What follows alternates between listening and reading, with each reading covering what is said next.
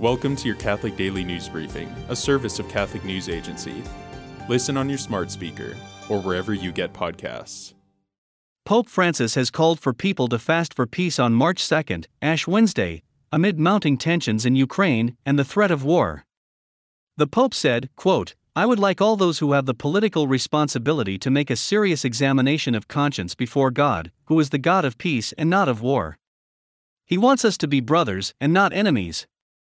I pray that all parties involved will refrain from any action that will cause even more suffering for people, destabilizing coexistence among nations and undermining international law."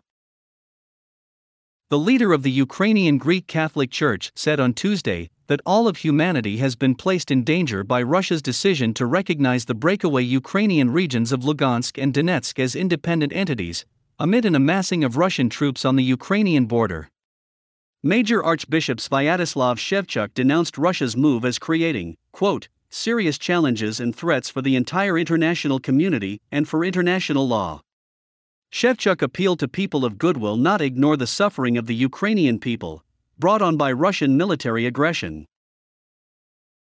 Bishop Gustavo Oscar Zanqueta has denied all charges of alleged sexual abuse of two former seminarians during the first hearing of his civil trial. The Argentine bishop was, in 2017, appointed by Pope Francis to a specially created position overseeing the Vatican's real estate holdings and other sovereign assets. In addition to the charges of sexual abuse, Bishop Zanqueta has been charged with financial misconduct. Today, the Church celebrates Saint Polycarp of Smyrna, a disciple of the apostle and evangelist Saint John. Polycarp is celebrated on the same date by Eastern Orthodox Christians, who also honor him as a saint. According to tradition, Polycarp was martyred by Roman authorities by being stabbed to death, but only after no flames touched his body during an attempt to burn him alive. Thanks for joining us. For more, visit CatholicNewsAgency.com.